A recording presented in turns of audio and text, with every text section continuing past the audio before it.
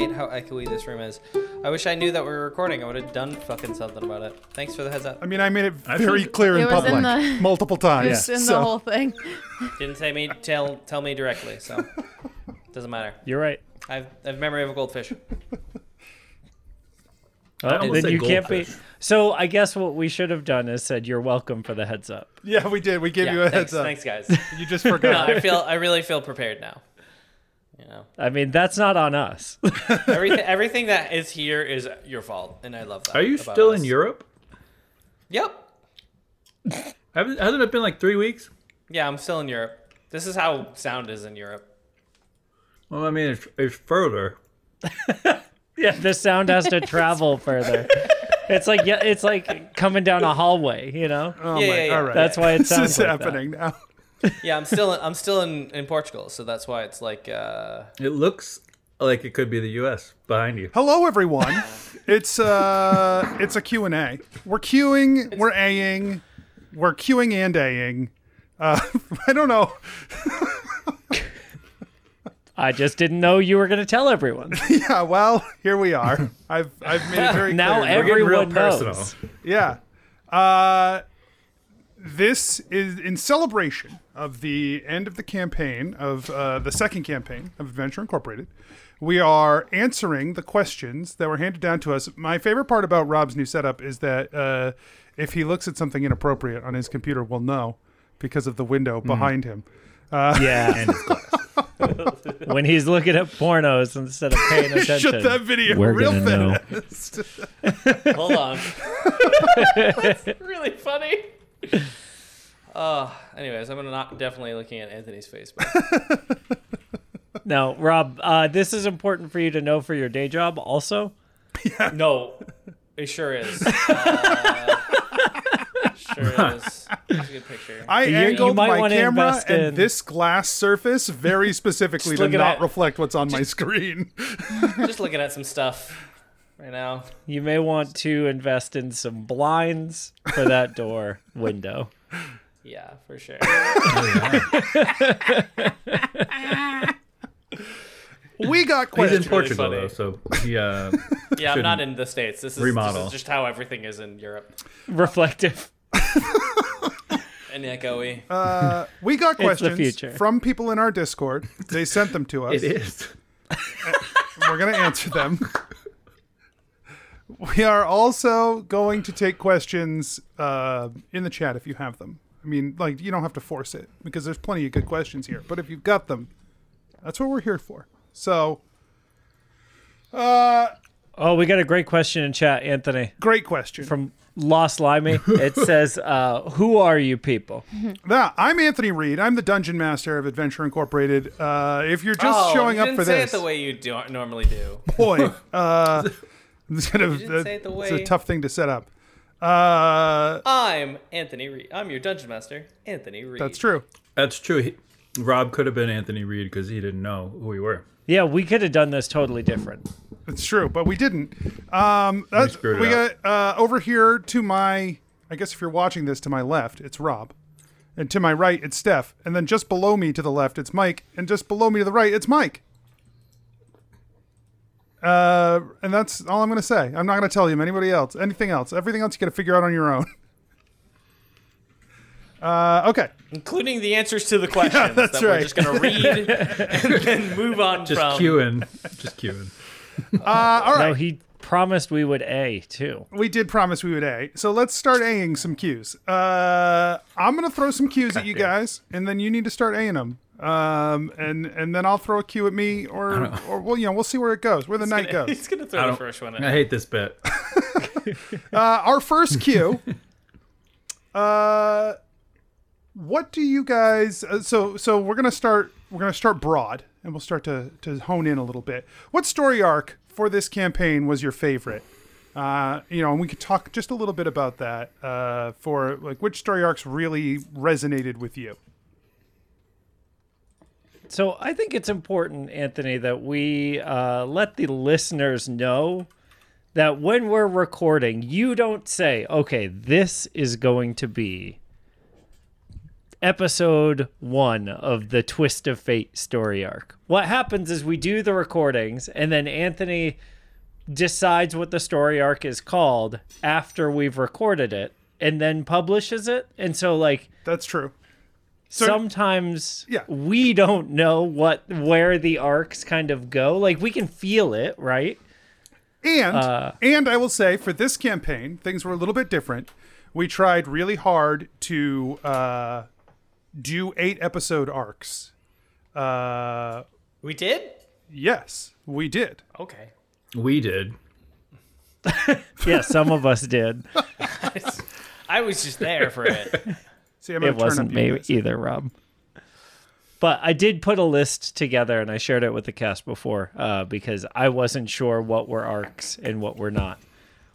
But I think looking at the list and remembering what we did, my personal favorite was probably the Oracle arc because I like the mechanic structure behind these kind of like solo episodes a lot. And I liked hearing the what could have been for everyone. I thought that was really fun. I really like yeah, that. I have to agree. Oracle is because it was just more fun. Like listening back, like as It as was someone who's more recording fun it. than playing with everyone. No, it was more. It was more fun to listen back and To my own like, voice instead of your dumb voices. Sorry. Never can give a genuine answer to anything here. No, it was really fun to listen back to see what everyone else is doing wrong without my presence. That's what I was trying to say. Like how warped Still a everything dig. was Still a without dig. me. It was nice to like. It was a big ego boost I love it. for me. Nice to know good. you're the carry. Yeah, I did. No, I mean it was just fun to like hear everyone in their own world. Although close second was the alternate reality Whisperer of Lies shit because it was so fun to see evil versions of goodness. everyone. Yeah. Except for Belroth, who was just a nerd. Evil nerd Belroth. Oh my goodness, your office work was pristine. So That was so good. Steph? Yeah, so the alternate reality was mine as well. Mostly because Anthony made me do another thing first without any preparation. Threw me into the fire there. But I think that on the on the fly like that, having to come up with these alternate versions of ourselves, but still like having to battle that like when the knowledge seeps in. And that was the other thing about the Oracle that I really liked is like how we each played so differently, knowing where we had come from versus like where we were. So anytime we get to play multiple versions of our characters in one, I think is really, really, it's a fun acting exercise for sure. Mike C., what about you? Yeah, I really enjoyed that arc as well. But my pick is Ancient Secrets, where we got to go back in time through the God's Eye. That was super fun. I love lore dumps, and I felt like we got so much just world info and just origin stories, and it was so cool living that history that we somewhat knew of. Like I don't know, there were some things from the last campaign that we learned about, and then also from the more relevant demon campaign. So yeah, Ancient Secrets, super fun. I really liked that arc because it basically said like, hey, that thing from campaign 1 that was like a fundamental underpinning of creation is total bullshit. And it always has been. And like, I enjoyed that immensely. What I think is really interesting about how much you guys gravitated toward the alternate reality ones is that, you can't do those in a vacuum. Right? Like we really have to earn them by creating these characters and then playing them consistently, and then creating a space where things are different.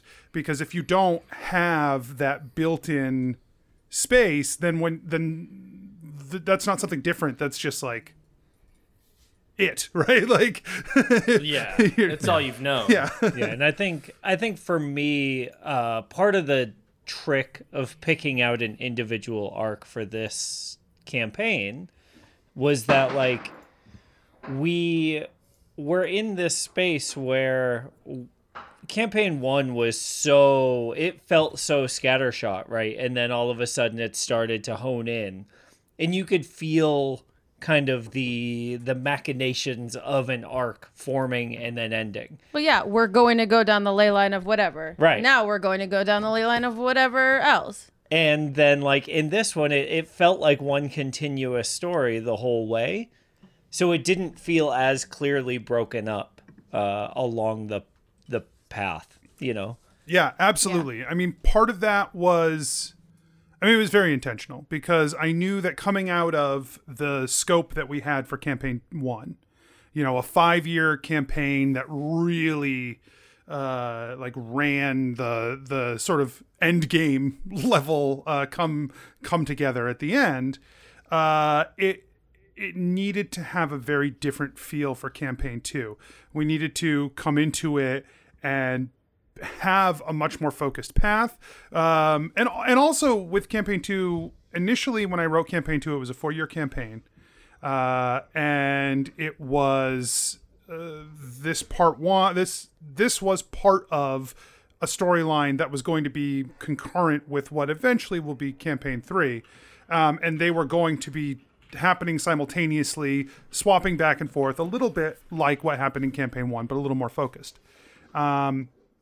And this time, getting to separate them out and really focus on that 2-year campaign, you know, we did hit the gas in charging through beat by beat by beat. There wasn't as much exploration, but there was a little more of that sort of focused storytelling, which I think was interesting to do and fun to play around with.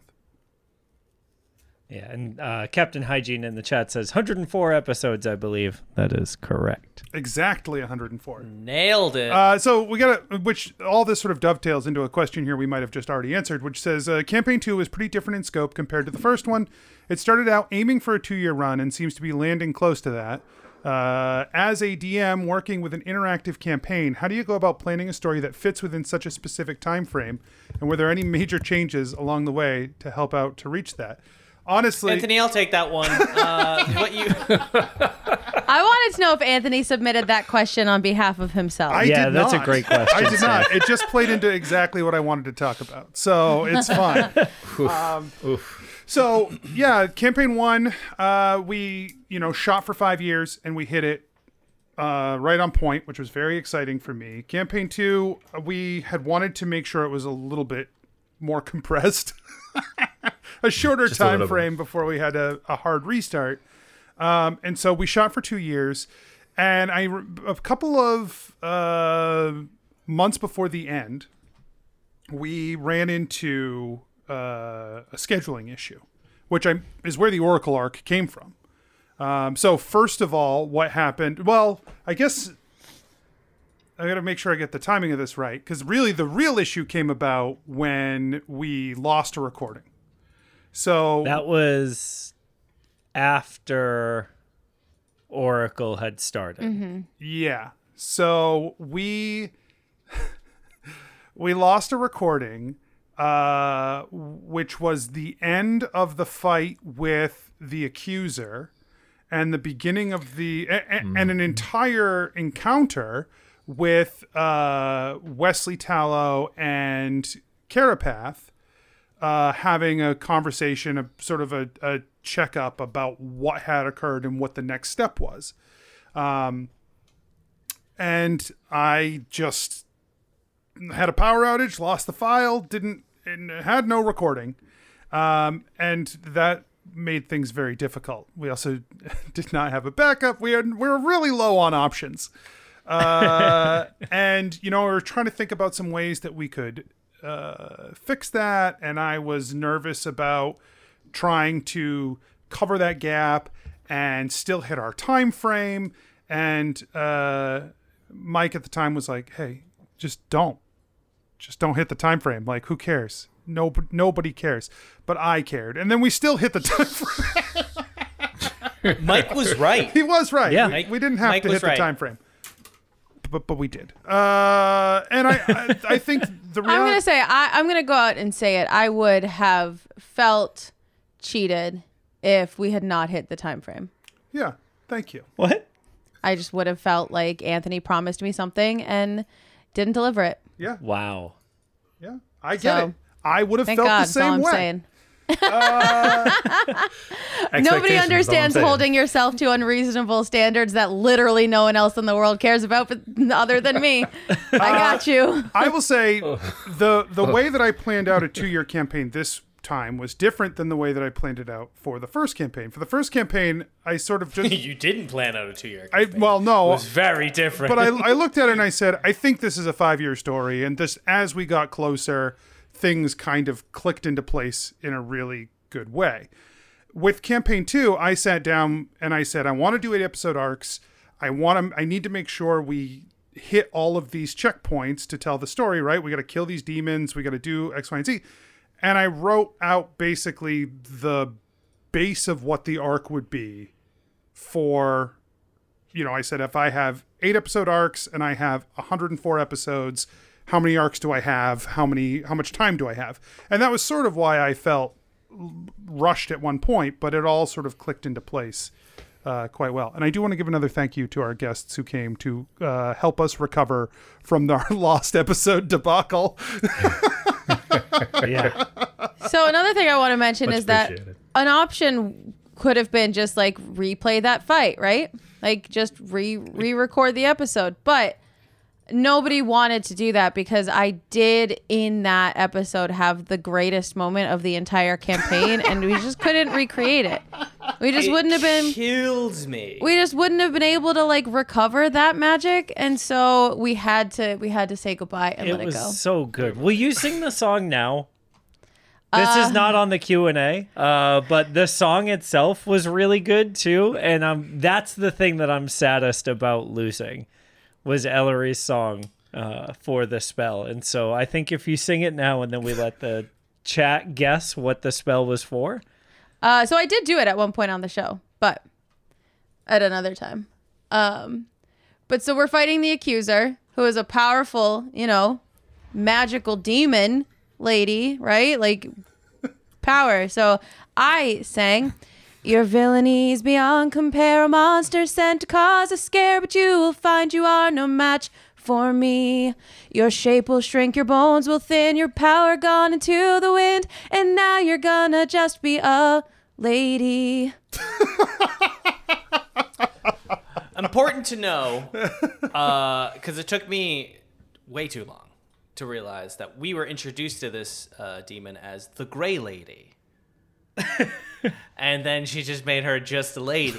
And I was like, that's a great song. And then like 5 minutes later in the recording, I'm just like, I forgot. I just got it. The best joke of the campaign. Pure gold. Woof. Yeah. Yeah, so I just made her a lady. Just a regular old lady. So fucking good. Well, it's like the best use of polymorph I've ever heard. Like, hey, I'm going to turn you into a human. It's like the opposite move, right? And like, to be fair, it did really nothing. Like, it did work, but like then she, jumped off the roof to slam her hit points, so she turned back into the Gray Lady. Like, it just it really didn't do anything, but I was so freaking proud of it in that moment. And when Anthony said the file was lost, I was like, that's it, I quit. Well, what I find because we did talk about re-recording, and I think it was so interesting because you guys had more of an issue re-recording the fight than you did the conversation. And for me, the conversation was the much harder thing for me to step into a situation and role play a conversation we have already had and try and capture like that feeling of, having an actual conversation and not just hitting the beats we already hit or in missing stuff. Like that felt way more awkward to me than the fight. The fight would be different immediately just because like you're rolling dice, like whatever happens, happens. But yeah. Yeah, I felt bad about doing the whole thing. Just any part of it, I didn't want to do like a revisit of anything. And Right. so I was so happy with the solution that you were able to figure out. Again, massive shout out to Quid Pro Roll and a swan named Emily and Botched for lending us Jenna.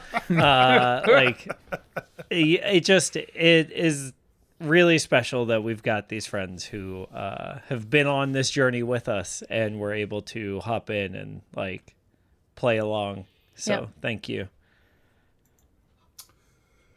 So here's a good question. What are your thoughts about playing this season's character and how you all worked as a group compared to the many pennies the first time around? Oh, we worked way better, this group. This group liked each other. Whereas Asher was a dick and Genevera was upset about that. I really like the way you frame that as like, why would someone be mad at a dick? Like, I hope, I want to be clear. She wasn't wrong. But I feel like coming into campaign 2, we wanted to make it feel different. And I know Anthony said, like, I want to run the campaign different. And I think we all as a cast wanted to have the main characters feel different, and inherent in that is just a different group dynamic. And we also just, like, campaign 1, we were just sort of like, does this work? Does this work? And then like campaign 2, we're like, we know kind of who we as archetypally want to be, and I kind of know who archetypally they want to be, and I know how my archetype kind of fits with their archetype. So it was like a lot more, I felt coming in like I knew more what I wanted to do with the other characters from the perspective of my own character, as opposed to Asher, who was just like, I don't know, we're making a podcast. No one's going to listen to this. Whoops. I, on the other hand, went into campaign 1 with no D&D experience, but expecting several people to listen to it. a small handful. Big number. I was shooting for big numbers, baby. But I think it's funny because I did take it from the very opposite perspective, that for me, my only background was writing. And so I had created this character that like was a novel character. Like this is a YA fantasy character that I built. And that obviously, worked in some places and didn't in some places. And it was very like stereotypically first D&D character, right? But I was making a character for consumption.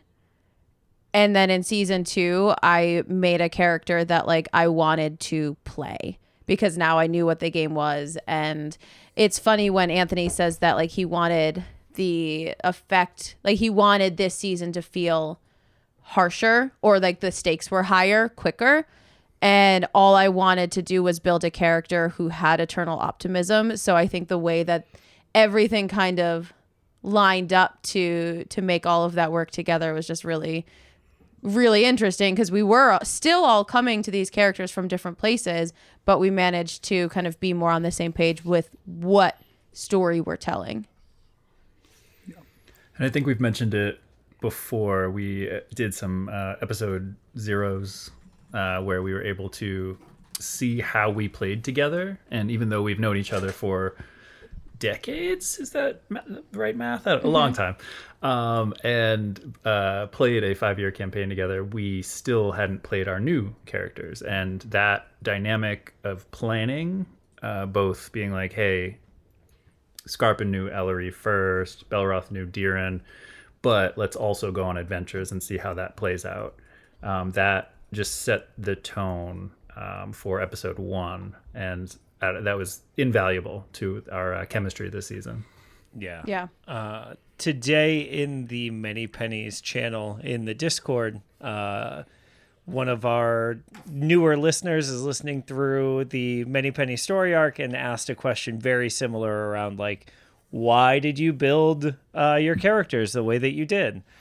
And for Gebetto, I had wanted to be a sit to the side and like make jokes and like basically Have 10 be charisma, apparently. be the negative, like not the negative, but be the making it worse for the party so that the story is better character. And Anthony, like before that show started, was like, dude, look at our like party as the actual people who are playing the game. Like Mikey's never played before, Steph's never played before, Rob's like got a lot going on right now. Like there's a good chance you're gonna have to face this party. And so like it was too late because I was stubborn and dumb, and so I was really excited for campaign 2 to come out, because I knew with 5 years of work that like Mikey or Steph or Rob being in a different place than he was then, like anyone could have been the face of the party, and we would have seen kind of like what that would look like when we roll out these new characters. And so Diren being able to like actually sit back and listen a lot and ask questions that aren't necessarily driving the story forward all the time felt like a real win for what I had wanted to do in campaign 1.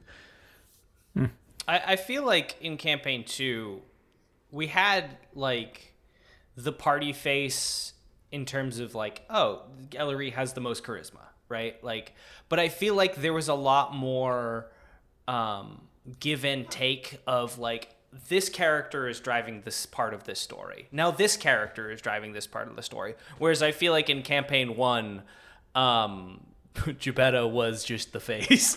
And it just like was sort of like, character interaction is happening. Gebetto and Genevera are gonna like do that, and then like, not to say that the rest of the characters didn't have great character moments and drove the story in their own unique ways, but drove the story consistently.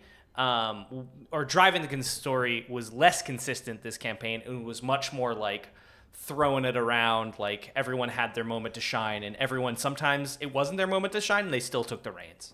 I think that came, I think if you look at the second half of the first campaign versus the first half of the first campaign, you will see that through line manifest, right? And that, I agree with you. I think the second campaign, you each sort of had spots where you had the spotlight, and everyone else sort of pushed it forward behind you, and then it would swap around, and that was pretty intentional, right? Like I knew, like Mikey came to me with dream stuff, and I was like, oh yeah, all right, great. I already have like something I want to do with that, and so I can really incorporate that into this.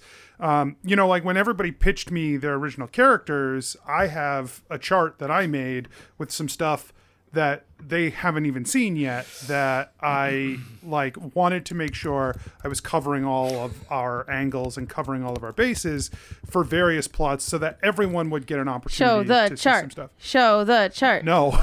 Show the chart. Also, Anthony, Patho, I pitched my baby. character. I pitched my character, and I pitched like a side character of my character, and you said a hard no. Right. Because I said, I want my dad to be researching demons, and you're like, shut the fuck up. Demons don't exist. Demons. Like, Correct. You're an Demons idiot. is- what a You're an stupid idiot idea. for that idea. And I was like, here's the world I've clearly established, and in it, it's like demons don't exist. Fuck you.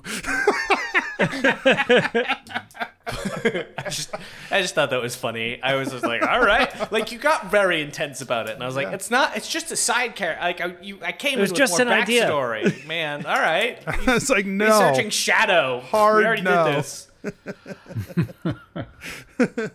And then you found out why. Because if you were like, It was like- some demons showed up, shit, let's just go ask my dad. Campaign over. Like That would have been great. We would have had a character to tell us what to do instead of fucking Wesley being like, I don't know. yeah, that would have been so much more interesting. All right, Yes! so this question It would have gotten the lore dump problem solved. Dumped so Would've much loved it. lore. Yeah. Would have loved it. You would have dumped the most lore. Someone asked me. Campaign 3, let's go. Someone asked me, when you gave the party a free instant long rest at the start of the campaign, was that intended for after they walked the path of bones? And also, when they used it early, were you like, LMAO sucks to suck? And the answer is no. I did not really have at that point, I did not have nailed down the mechanical nature of what would happen on the Path of Bones. It was just, here's what I had: a box that said the pit. Bones. It just said the Box pit. that said bones. So we got there and we figured out what was happening. But I love rewards like that. Like in campaign 1, you got the leaf that you just got to ask a question, right? And it's very open-ended. It is a one-time use. You have to decide when strategically to use a thing like that. A one free refresh, full reset like that is similar in if the moment is dire and you need it, great. And I think someone asked me is this when we should use this? And I was like, I don't know, dude. You decide. It's yours. If you want to use it now, great. If not, you'll have it for later. It's also going to suck later. It doesn't matter when it comes. Guess what? It's not getting easy. And Yeah, that's, the answer is LMFAO sucks to suck. Just straight up. No, that was a good guess. So, honestly, if they still had it when they went into the pit, I would have been pretty sad. The long rest, the inability to rest in the pit, I think, was one of the things that made it feel cool and unique. So scary. And I think that, extra levels of exhaustion were a great nerf to the players to make, they've killed all these demons once, but now they're here and more powerful, and also you're less powerful. So now you have no choice but to engage in the terms that they are willing to engage in, which it turns out was just politics. But you know what's incredible to me, though, is that and this is where coming at it from Anthony being a writer as well, but my brain thinking in that way is that you dropped the nugget when we were on the island with the birds and the twins or whatever, and that's when my losing 3 levels of exhaustion for this spark of creation came out, and it felt so natural in the course of the story and also irrelevant to anything else. Then we're on the Path of Bones and I only have this number left, and that kind of, and I know that so much of it is not you didn't write that, but just the way that somehow you can see these nuggets of story and then bring them back even in I don't know. I just think that's so cool without having it planned out so fully, still making it such an impactful moment earlier on. Well, yeah, thank you. And I really loved how it came together with Ellery making a choice and deciding that even though she knew that if no one could intervene, she was dead, she still needed to do that thing in that moment. And I thought it was a great scene that came out of that. And, yeah, I'm very happy with how, I know that a post big climactic battle math session is not always what people expect. But I was very happy with how that. Math. Yeah. I was happy with how the Path of Bones worked out in general also. I thought it was a good mechanic and gave you guys interesting choices to make. Which we can talk about that too, because there was a question here. Let me see where it went. We got so many today that it's hard to find them. So I'll just ask it the piece of it that I think was important. There was a question about whether or not we did a lot of like talking about the Path of Bones. And I tried to include in the episode as much of that discussion as I can, but there was a little bit of that discussion that I cut out. Do you want to talk about that, Mike? Because you were the one who asked the question. I don't remember the question. Okay, well, I'm happy to talk about it then. The question itself from the listener says, there were a lot of good character moments in the finale, especially around the idea of one character sacrificing themselves. Were ideas about what to do in that type of scenario something that came up outside the game, or was this something that played out at the table? So I would say, and the answer is a little bit of both. So the planning that happened during the Path of Bones, as this was going on, there was one segment that I cut where Mike said, like, finally at the very end of this long conversation you guys had about planning, about doing math, about trying to figure out like what you're going to do, you said, okay, hold on. Does anyone want to, like, is anyone okay dying here? And is anyone not okay dying? Because does anyone else just want to die? They wake up in the morning and don't want to go on anymore. Just me. Your just question. Me. That's all the drugs talking. It's like the chronic depressants. God. I mean, ultimately, your question was for: is anyone going to have an out-of-game, unfun experience to sacrifice themselves to this? If if this is the path that we're on, and in that conversation, Rob had said, honestly, I've been thinking about this a lot, and I'll be sad, but I won't be like, but I think it might be the right thing for the character. And like, as soon as Rob said that, Mike was like, okay, shut up, no more, we're doing it in game. Yeah, he didn't let me really well, yeah, because like process.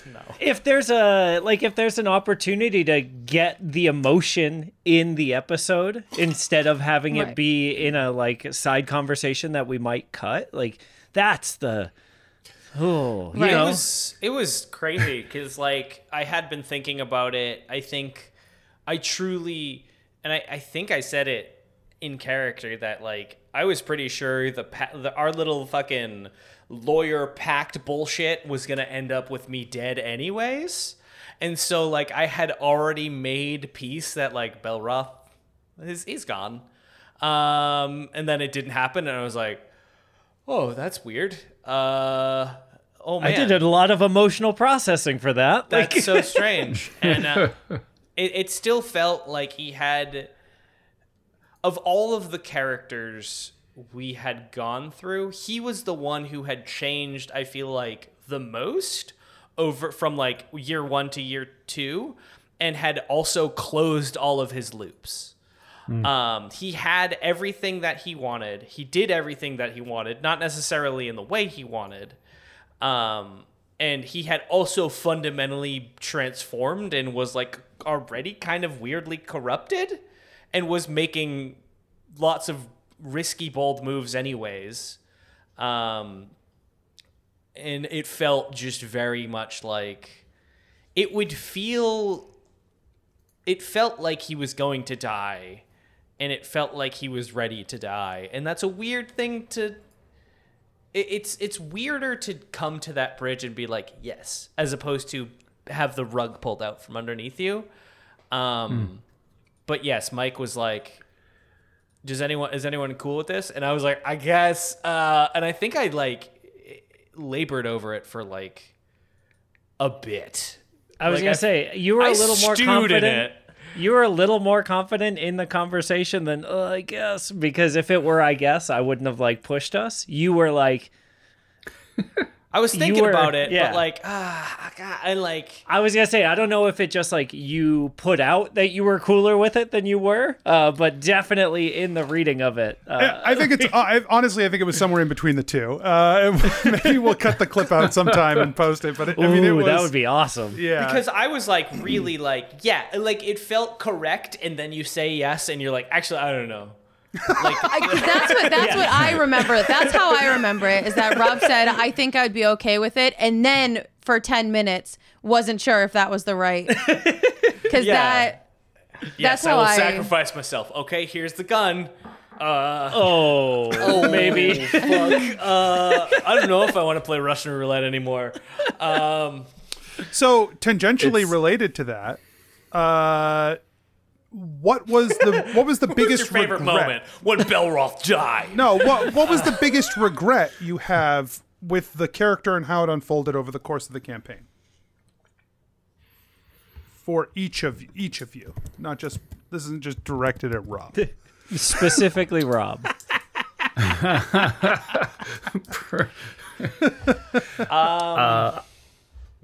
Go ahead. I'll go. Yeah. So I think one thing that I wish I'd done differently, I can't think of anything I regret in my actual actions, but I wish I'd have done in addition, is kind of made or tried to push the Tessa to have more of a home base. I really wanted I to kind of bring back the feeling of having Adventure Inc. be a home base again, or oh my goodness, one of who was the master that died? Master Elgrave? Yeah, I know. Elder Willowheart, Elder Riggs. Elder Riggs. Elder Riggs. Yeah, like that felt like it was going to be the new base for Tessa or something like that. And I think that kind of that would have been a fun reprieve where we did a lot of role playing and it was kind of our home base to get advice, talk to NPCs, and then kind of go back out into the world. So I wish I had kind of pushed more for that. I'll tell you, I intentionally cut that away from you. I was gonna say it felt like Anthony wouldn't give us that, like Yeah, 'cause because I we think we were all on tried, the same yeah. page. Yeah, Yeah, I don't know. We never addressed it though. We never talked about it. Yeah, right. yeah. yeah. Initially I thought that Redbridge, the town, was going to serve that purpose to a degree, and then I realized that it was too small, too fast. And then I felt like there was a lot of value in sort of keeping Tessa like decoupled from that power structure. That if they didn't have that support and they were really stuck on their own, they were in a situation where they had to do. It was different than the Many Pennies, who were like everyone looked to them to do the thing, and instead nobody looked to Tessa to do the thing. But if they didn't do the thing, no one was going to. Yeah. And that was the feeling I was really hoping to get across through that. Yeah, Yeah. I thought it was cool, but I agree with Mike.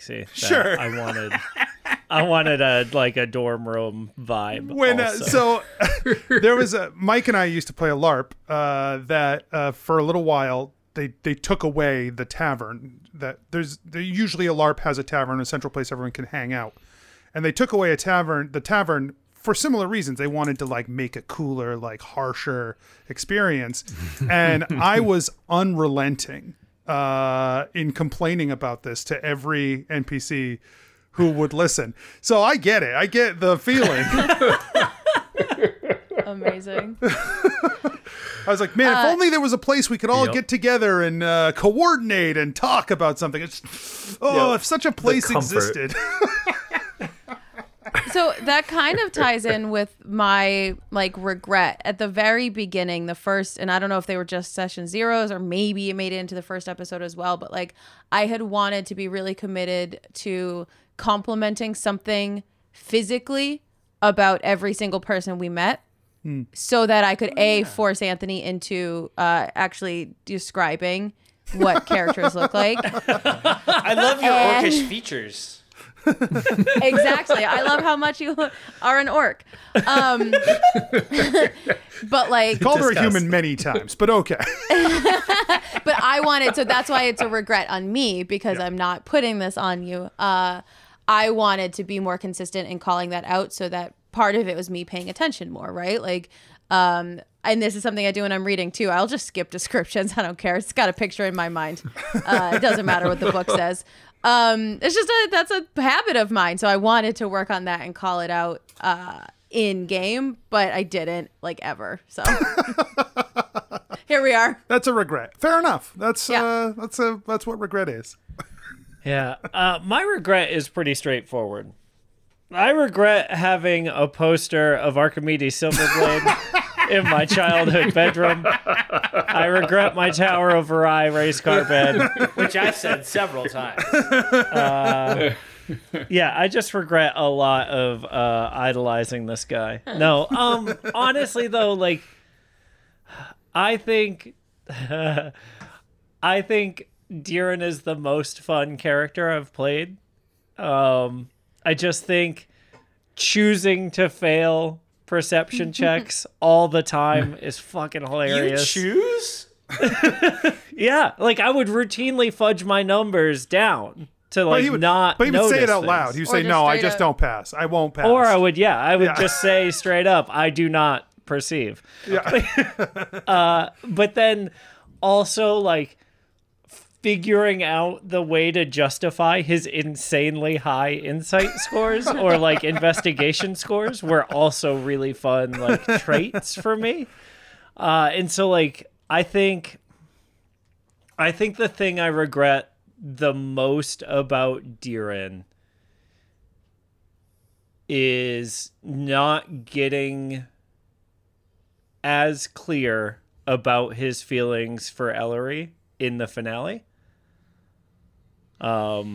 Like I think it was pretty obvious how he feels. that but- hand holding bit was pretty A plus. Right. And that's what I mean is like it totally worked out to be an incredible moment. And it would have been a different type of incredible moment, I think, had I been more clear about it. Sure. So funny.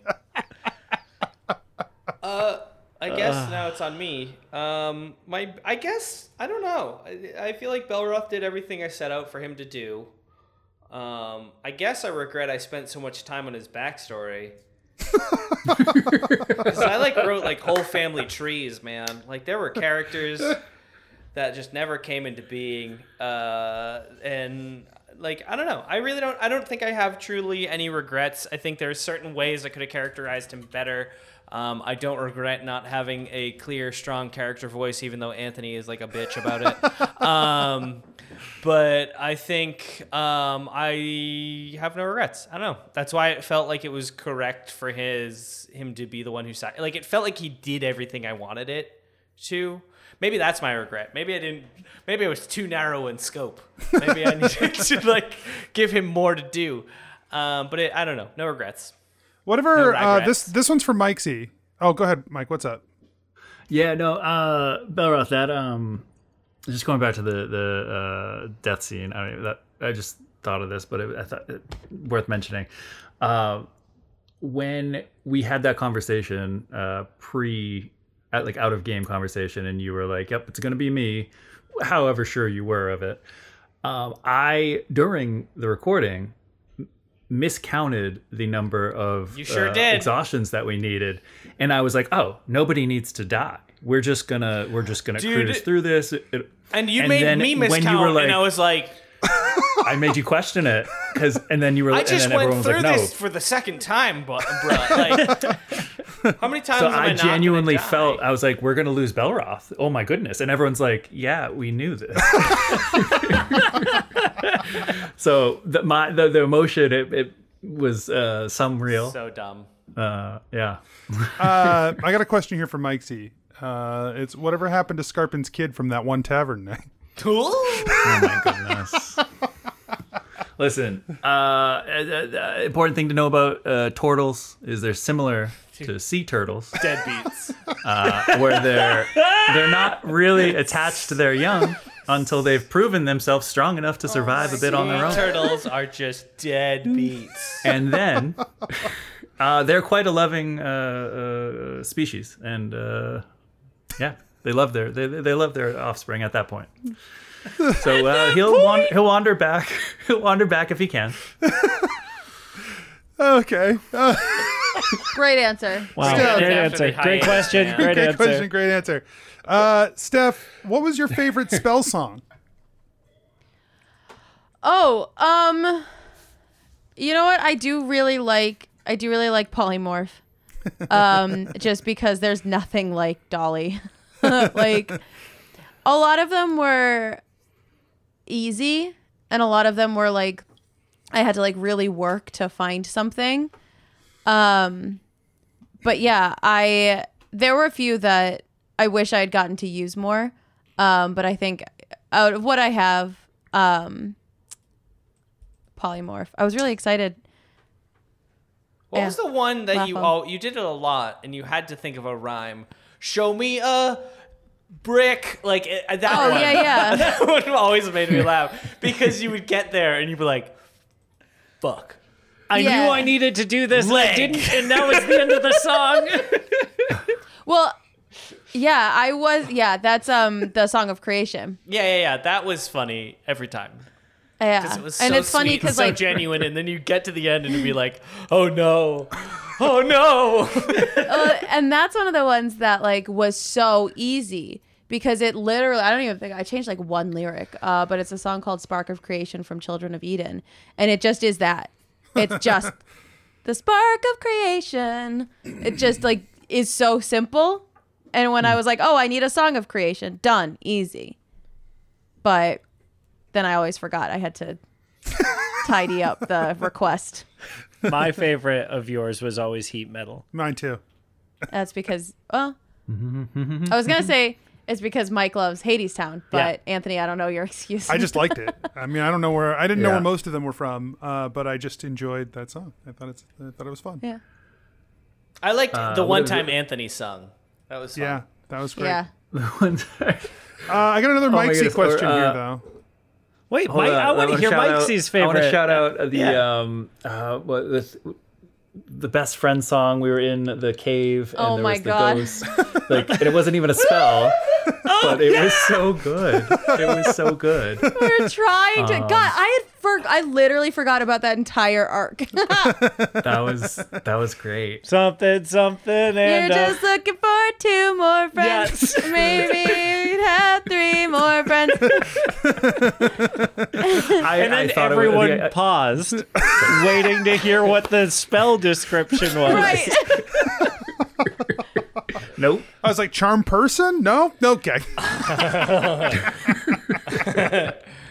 Well, he's charmed. You're so good at these stuff. It's just mind blowing. funny. Thank you.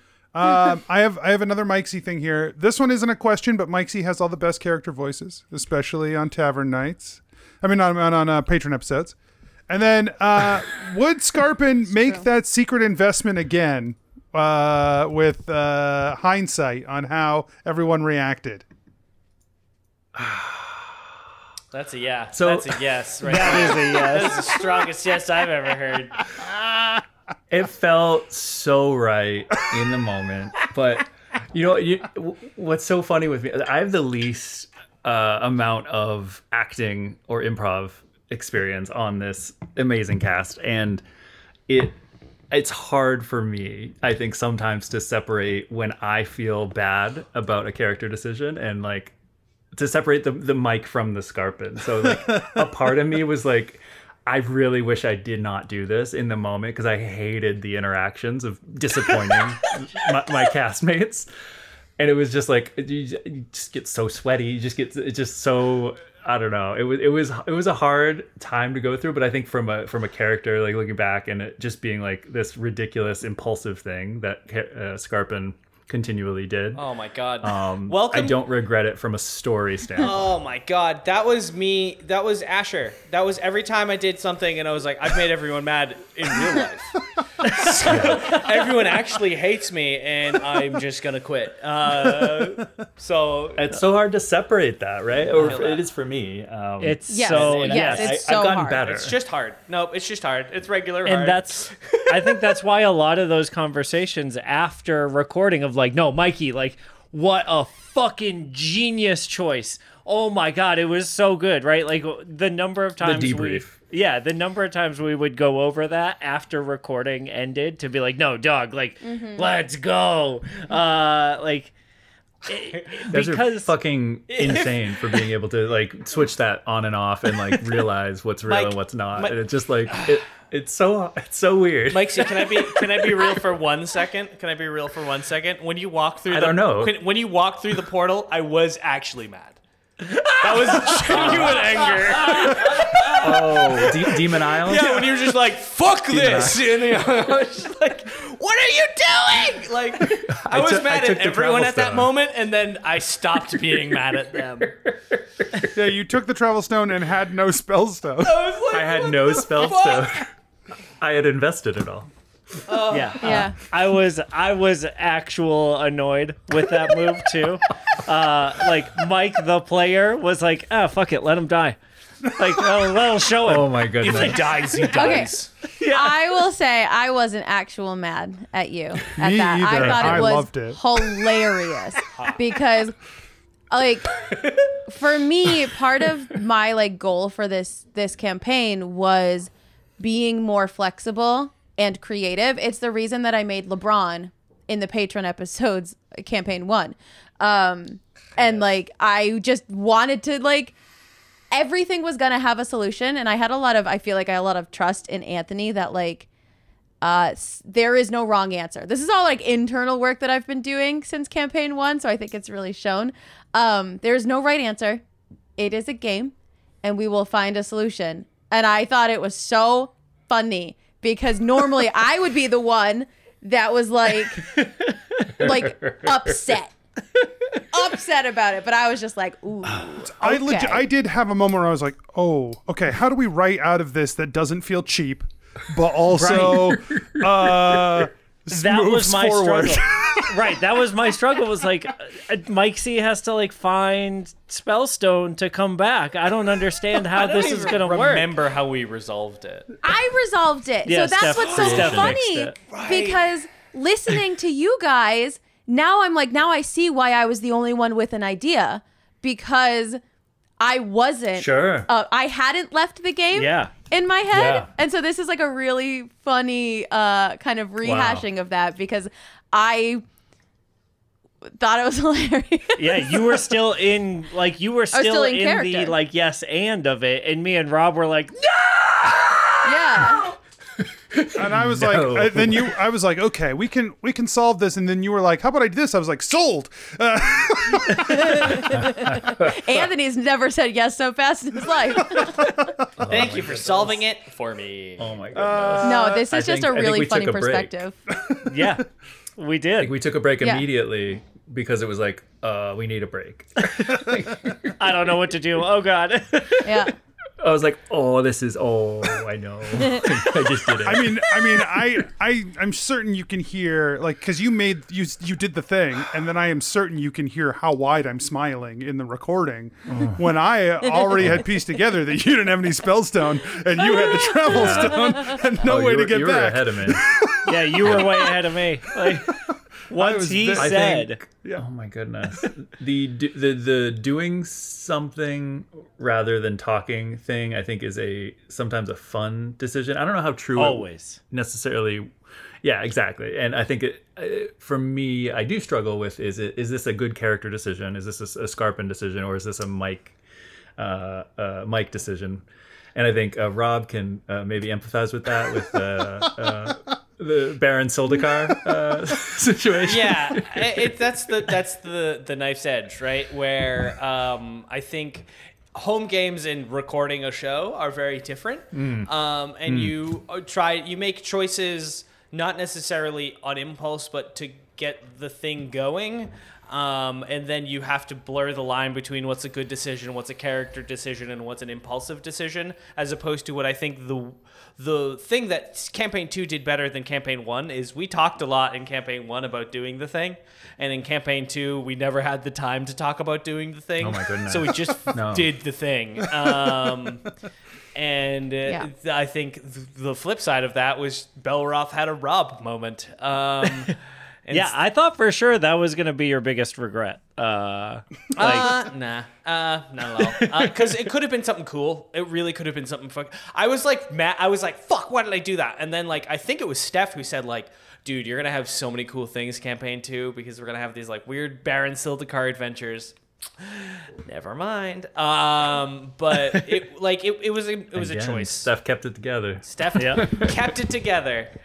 So Steph started going to therapy during Campaign 2. I don't know. it's helpful. I don't know who tell. wrote this question, but it says it's been fun to keep track of all the character collapses and even deaths. How did you feel about the difficulty of this campaign compared to the first one as a player or as a DM? And I want to shout out Captain Hygiene. Thank you so much for Oh my God, yes. keeping the death tally in the Discord. Has been just so much fun to watch unfold over the course of the campaign. And to win. I got the high score. I just want to. I got the high score. Did you? Yeah. Oh, Well, Freya got the I high misread score. it then. Well, Freya got the low Oh, score. oh no. Low, yeah, you guys were in the low score, Yeah. but Yeah. you died, so I don't think you qualify. I mean, I feel got a like- record. Yeah, you got a DNF, Rob. You got a did not finish. No, but I got. No, here's the thing. Mikey made it all the way to the end. I did something no one else did. That's true. So I succeeded. Twice. I succeeded Yes, where no and. one else succeeded. You can use that in like a sports analogy and still not win. I did something no one else has done. I picked that basketball up And I threw it put it through the in my end zone. butt. I don't know Yeah. why I was in there. What? So Did it. the question was, did it. No one else did that. how But did yeah, you? Scarpin, I think Scarpin won because Scarpin's Scarpin won the character collapse game. was supposed to take all the hits. And boy, did he ever. He tried not to many times too. And Yeah. still, And refused to heal myself or anyone else. so noble. So noble. Yeah. Just wanted to win. Do anything for the W. Actually, I have a question, Captain Hygiene. So, did you count the dead but revivified in the deaths? Yeah. Oh, great question. You don't have to Because if answer you- that. This is your time to give us cues and we to give you A's. This Hey, was he can not A meant. if he wants. Hey, Yeah, this he's was not allowed meant to to A- be feeding them cues and get A's from them. They don't have to. He can if he wants. but It's he doesn't. important He's hungry. because if He's he didn't hungry. count it in, then Ellery and Scarpin are tied. What's the tiebreaker? I got revivified, so I guess that's magical intervention that you didn't get, so you still win, but it's important to me. Oh yeah, then we can tie.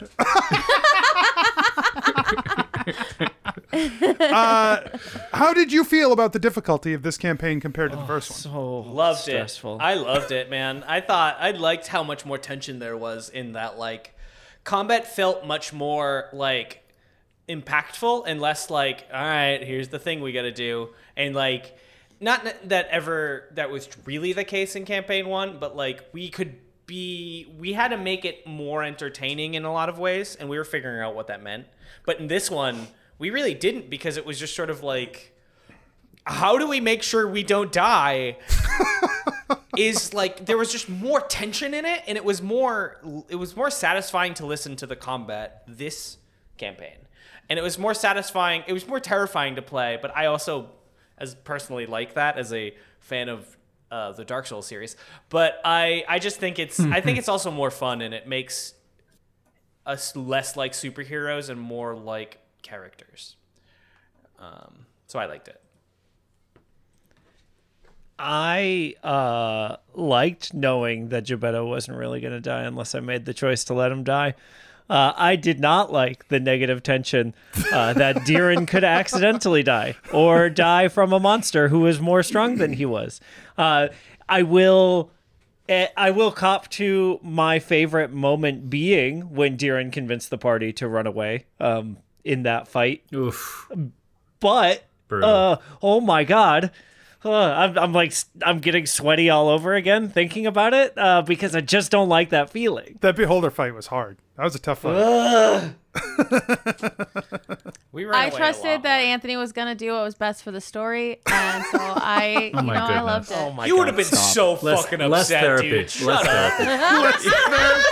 Less therapy.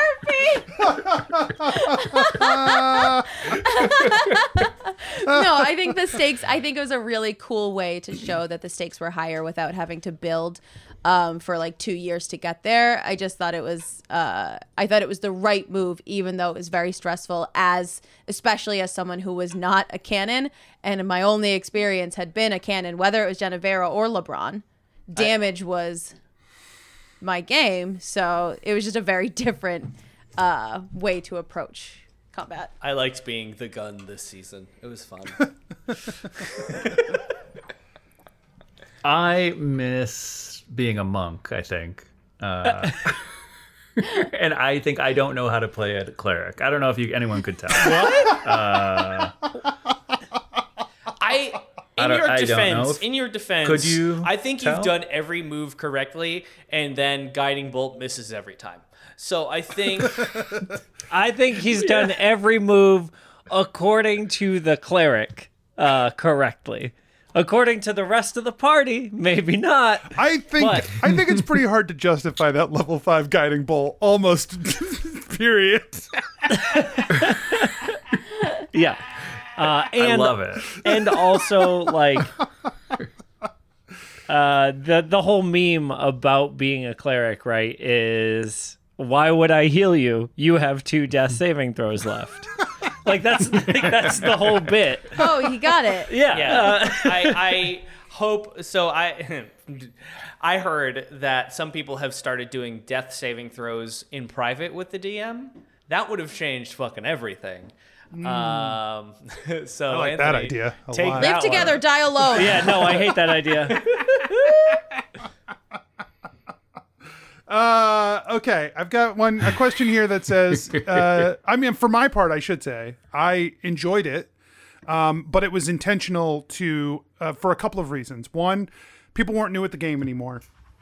And so it was a good point to restart the expectation points, right? Like, it would have been very difficult to ramp up the difficulty that hard. We ramped up some in the first campaign toward the end, but it would have been awkward to ramp it that hard in the first campaign just because expectations were already set. And the new campaign was a good opportunity to make it feel distinct, make it feel different off like immediately, and to make it feel dangerous, to make the demons feel like a threat. That was when we had a much shorter time frame to establish the threat. We got to establish Gorm as a threat a long time. I mean, the first arc of the first campaign, hints at Gorm, and then like we have 5 years to build him to be a credible threat to fight, and we didn't have that runway. So I wanted to make sure that things hit hard, and I think it worked out pretty well. Did the demons' invasion affect the war between the Triton and the Kingdom? Yes. Next question. That's a real. Oh my goodness. That's a real laugho we're holding on to there. Wow. The Triton War. The Triton War happened in the background the whole time. It was always meant to happen in the background. Mike at one point said to me, "Sorry, we're not engaging with your stupid fish war." And I said, "You're not really supposed to. Like, it's meant to be there. It is part of the world, and it does exist." And that's all I'm going to say about that right now. I had no interest in his stupid fish war, for the record. Oh my goodness. How do you...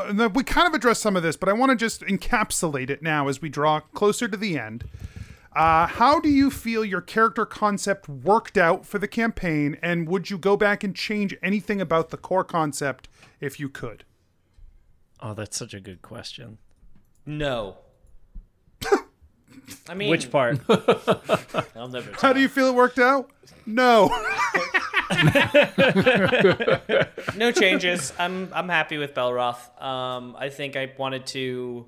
Campaign 1 was I wanted to play a character in a standard D&D game that was different, and then that turns out is just different for a podcast. And this one was I want to play a character that's harder for me to play, and I think there are things that Belroth did that were very much Belroth, and things that Belroth did that were very much me. And I think I don't know, man.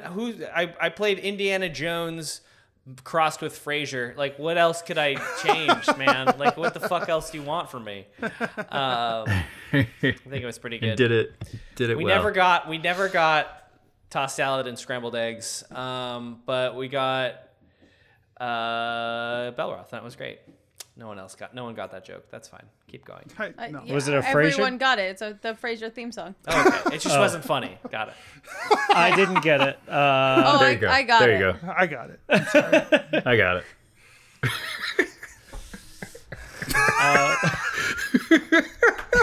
That was a Belroth moment.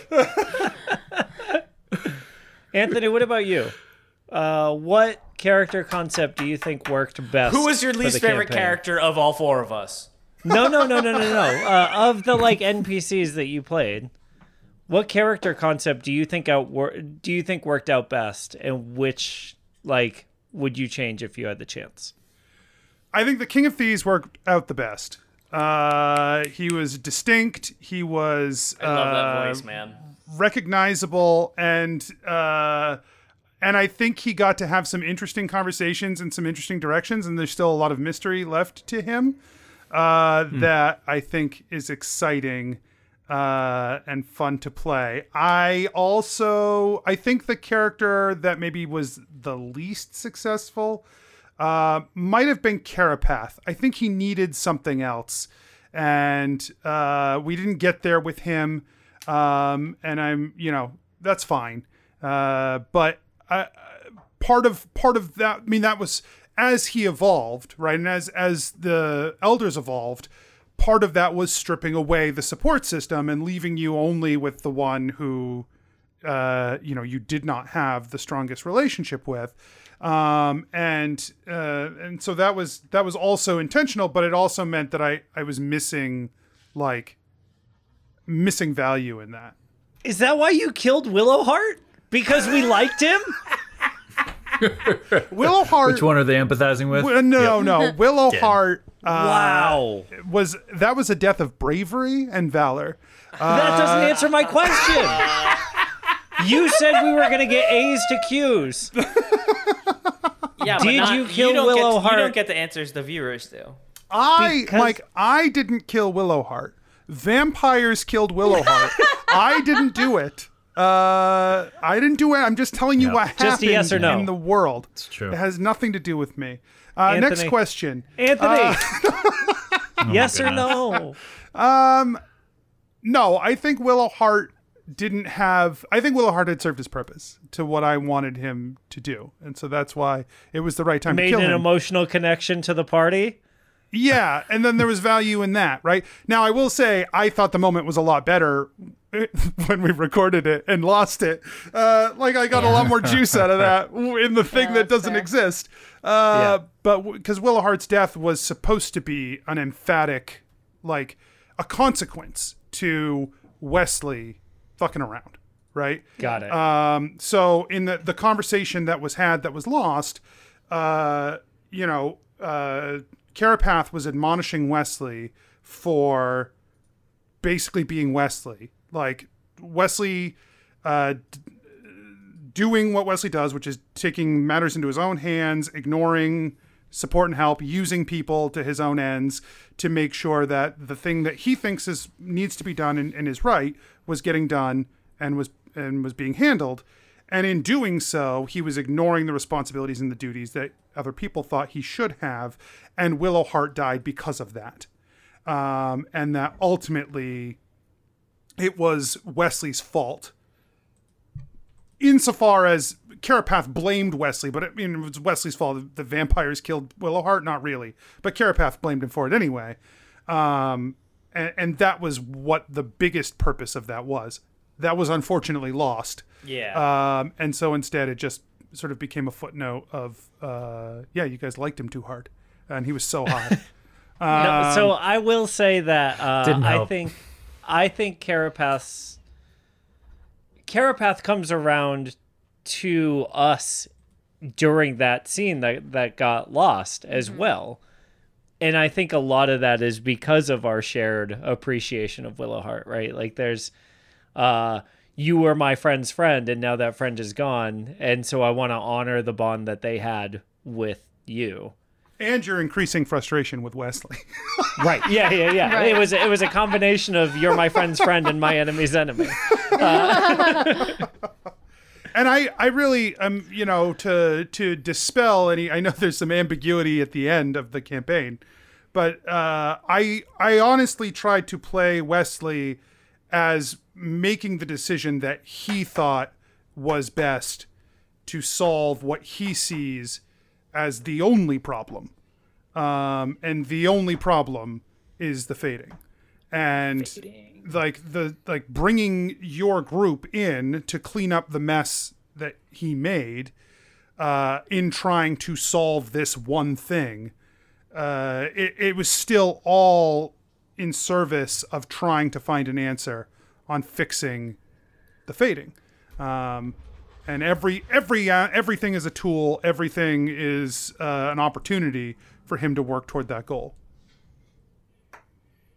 I think for me, Deeran's character concept worked out great.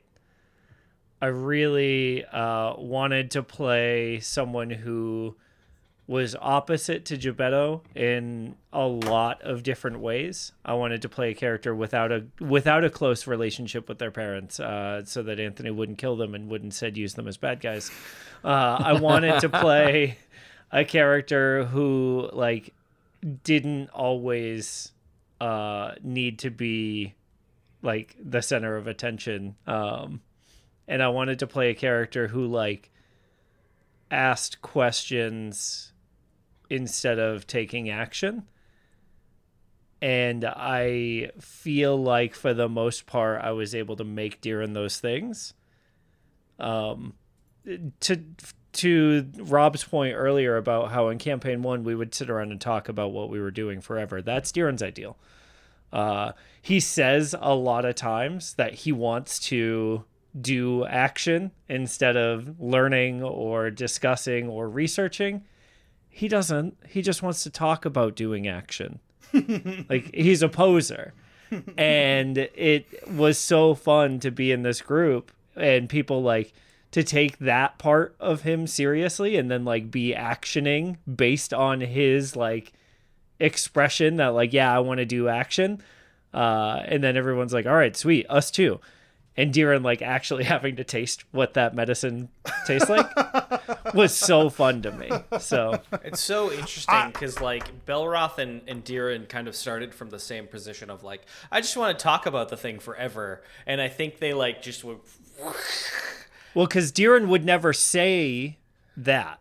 Deeran always said, why talk when we could do? And Belroth was the opposite. Belroth was like, let's Right. think this out. And then slowly realized he was like, actually, I just like doing things.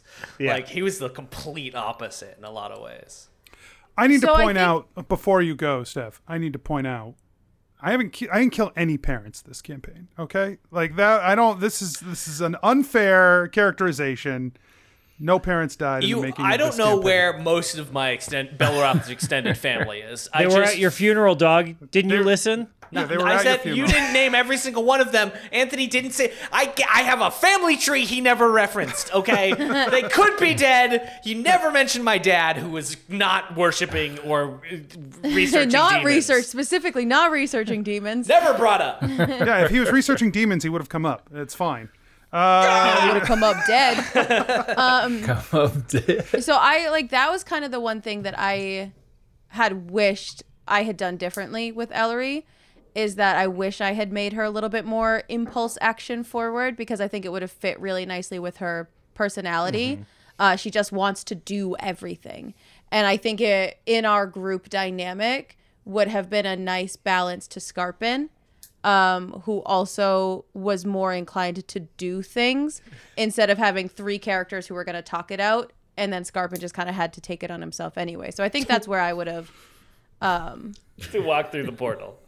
maybe no, but yeah, like there was a time where we were talking about something, and I DM'd Mike and I said I freaking wish I had made Ellery Magnus Rushes In character because I cannot talk about this for one more second. But Ellery was a talker also, so that's where we were. We were just gonna talk about it. And in my head, I'm like, yeah, Darren doesn't do that. Right. So Right. that's a you problem.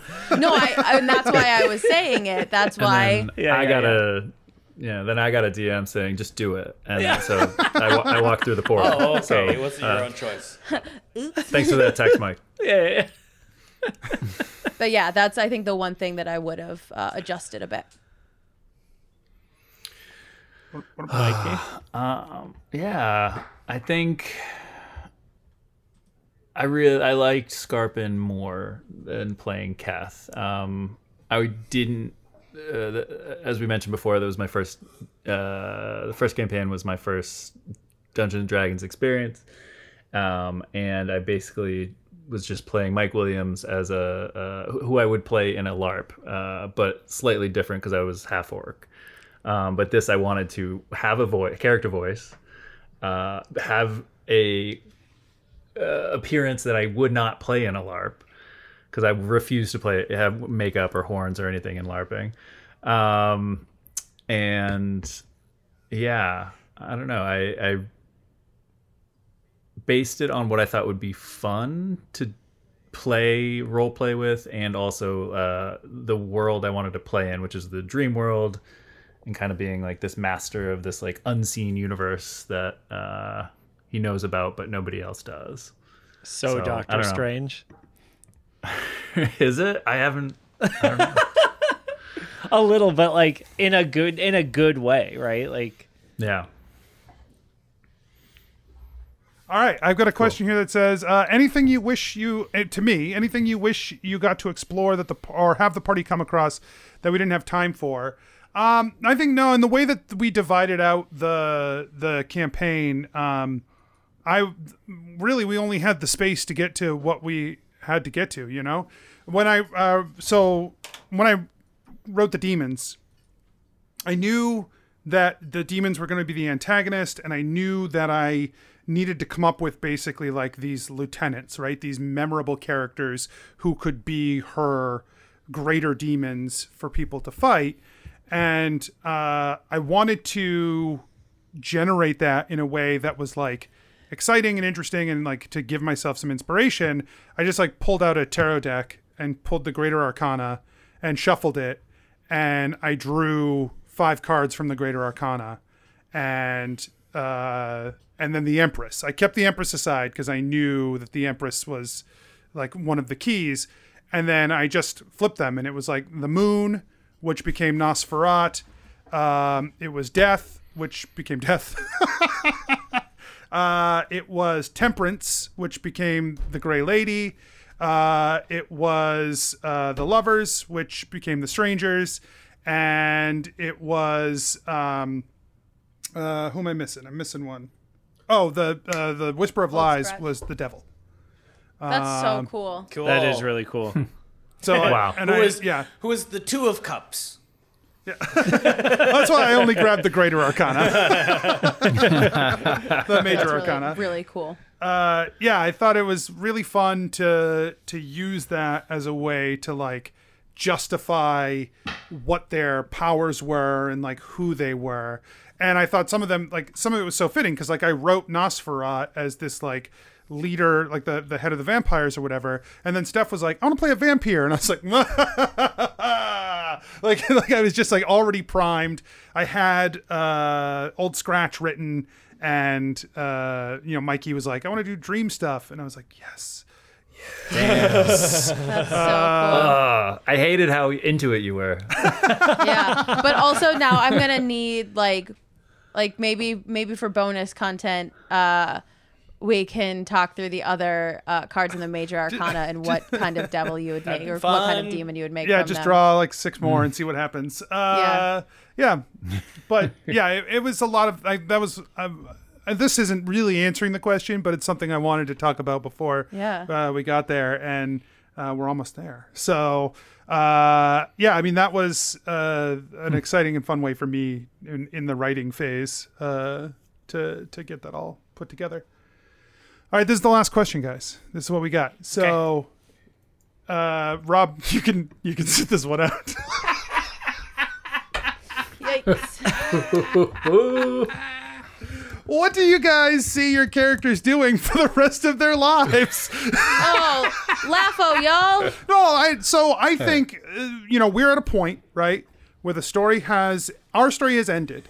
Whatever happens in the future is whatever, but from this point in time, what do you think, like if the world was open to them from this point forward, what would the outcome of your character be? No other input changing that course. All right, I want to go before it gets gross. So Scarfin wants to know about the Nightholder connection to the fading. He doesn't like that the Nightholders snip the knowledge of the fading, but they don't know why, because of the fading. They don't know why they're doing it. So that bothers him quite a bit. So he would look into that, trying to figure out that, and also try and recover his ability to dream as he used to. So I think that he has a lifetime of stuff to do just with that right there. So it's kind of boring, but also like I genuinely want to pursue that, either out of game where Anthony just tells me, or in game where I get to do it. Yeah. I think that's like one of the weirdest parts of taking this break now, right? Is like for everybody but Belroth, like these characters are only halfway done. Well, I mean, he's dead, and so like he doesn't get to keep. He doesn't Not get dead. to He keep was going. literally erased by the power of destruction. I mean, I feel like there's a little bit more fun. He's not rotting. He just doesn't exist. I mean, he had a corpse. He did? Yeah, we buried yeah, it. That's fair. Buried something. Oh, I don't know. You're right. This is when we find out Rob definitely didn't listen to the funeral. It was hard. It was hard to listen to it. Yeah, like, no, honestly, I imagine. Like, what do you I want? imagine, yeah. But yeah, so like leaving these characters in basically the middle of like when you look at Dungeons and Dragons character arc progressions, right? We ended at what, like 10, 11? 10, I think. Yeah. And, like that's dead middle. We didn't level We up probably to would have gotten level 9 had we not bullied Anthony. Like a little. If we had bullied him less, it would have been 9. Yeah. Maybe. And so like we're in the middle of a lot of these epic stories, right? And so it's kind of weird to think like there's a chance that they could retire. Yeah, I mean, Ellery's got a play to write. And that's right. really like, that's Takes a important long because time. the whole point of her leaving home was to collect stories. And that's what she did. And Definitely has a story to tell, for right. sure. And so I think that's next on her list is to go back to Naya, and like I think being away from it, kind of like Mikey was saying, like we didn't really have any characters we were rooted to that she could latch onto, like a new grandma, which, if there was someone who, like, if Willowheart had hung on a little bit longer, Who knows? Yeah. Grandpa Willowheart over there. Grandpa Dubs. Grandpa Dubs. But yeah, so like she definitely needs to be home. Steph, you could go find Wesley. Yeah, And Steph kill loves him. that idea. I wanna reinforce that Ellery has conflicting feelings about Wesley. She wishes that, he hadn't made some of the mistakes that he had made. And what about Steph? Steph says, I wish he fucking died in that pit. Could have just left him. Could have just let him die. He should have volunteered. If he wanted to make up for his shit so much, he should have just said, I'm taking the crown, should have ripped it off Belroth's head, taken that damage, and died right there. He had to carry So the train. Diren will just follow Ellery. Wherever she goes, he'll follow. Like, I want to be very clear that to Diren, like, the stability of a home has never meant anything good. And for the first time with Tessa, he's had that. And so, like, to see his friends go in different directions, he's got to make the choice of, like, do I follow my buddy Scarpin? Or do I, like, stay where my heart wants to be? Because to him, those are the only two choices. He doesn't have a home to go home to after this. Scarpin and Ellery both have stuff to be tied to. Diren has been adrift the whole time. And Belroth's dead. And Belroth died. And so, like, because honestly, the real move between, like, the real conflict for Diren would have been between Belroth and Ellery of, like, hey, Belroth is still now driving to find, like, secrets, and he's driving to find answers, and he's doing things. Yeah. And if Ellery's going to stay home and write a play, like, Diren's going to get bored. Yeah. Like, he's gonna be I don't think going a little stir crazy. I don't think Diren would have liked to marry Belroth. I think. No, I didn't say anything I don't about think marriage. I don't think it would have been a good couple. I feel like you weren't fucking listening, Rob. It's because he's dead. Oh, right. Ears don't work. But when so you're yeah, dead. Diren will absolutely end up in Naya. Hopefully developing a relationship with Ellery's grandma, because he's never had like a maternal caring influence. And Uncle Chuck. What was this? Uncle Your patron neighbor, of Tavern Night. Randy. Randy. neighbor Randy. Yeah, Randy and Diren are gonna hit it off. They're gonna be best buds. Yeah, maybe we're in the like wood shop together, and he's teaching me how to like whittle or something. Yeah. Randy. I thought you were going to go with Ellery's new step grandpa, who is a dragon. Oh, Oh yeah. yeah. Honestly, that is something that I. Okay. Hey, everyone. Capo, Don't I kill get him, it. Anthony. Everyone, thank you all so much, not only for being here with us tonight, but for being a part of this campaign, for listening, for enjoying the story as it unfolded, and for just being a part of this show in the long term. And I want to say also thank you so much to my fellow cast members for the incredible work that they did this campaign with these characters and with this world, and to do such fun and amazing stuff. And it just would not be, it's just incredible. It's just so much fun to work with you guys. So thank you to all of you as well. And we love you all, and we'll see you again one day. Goodbye. Bye. See you later.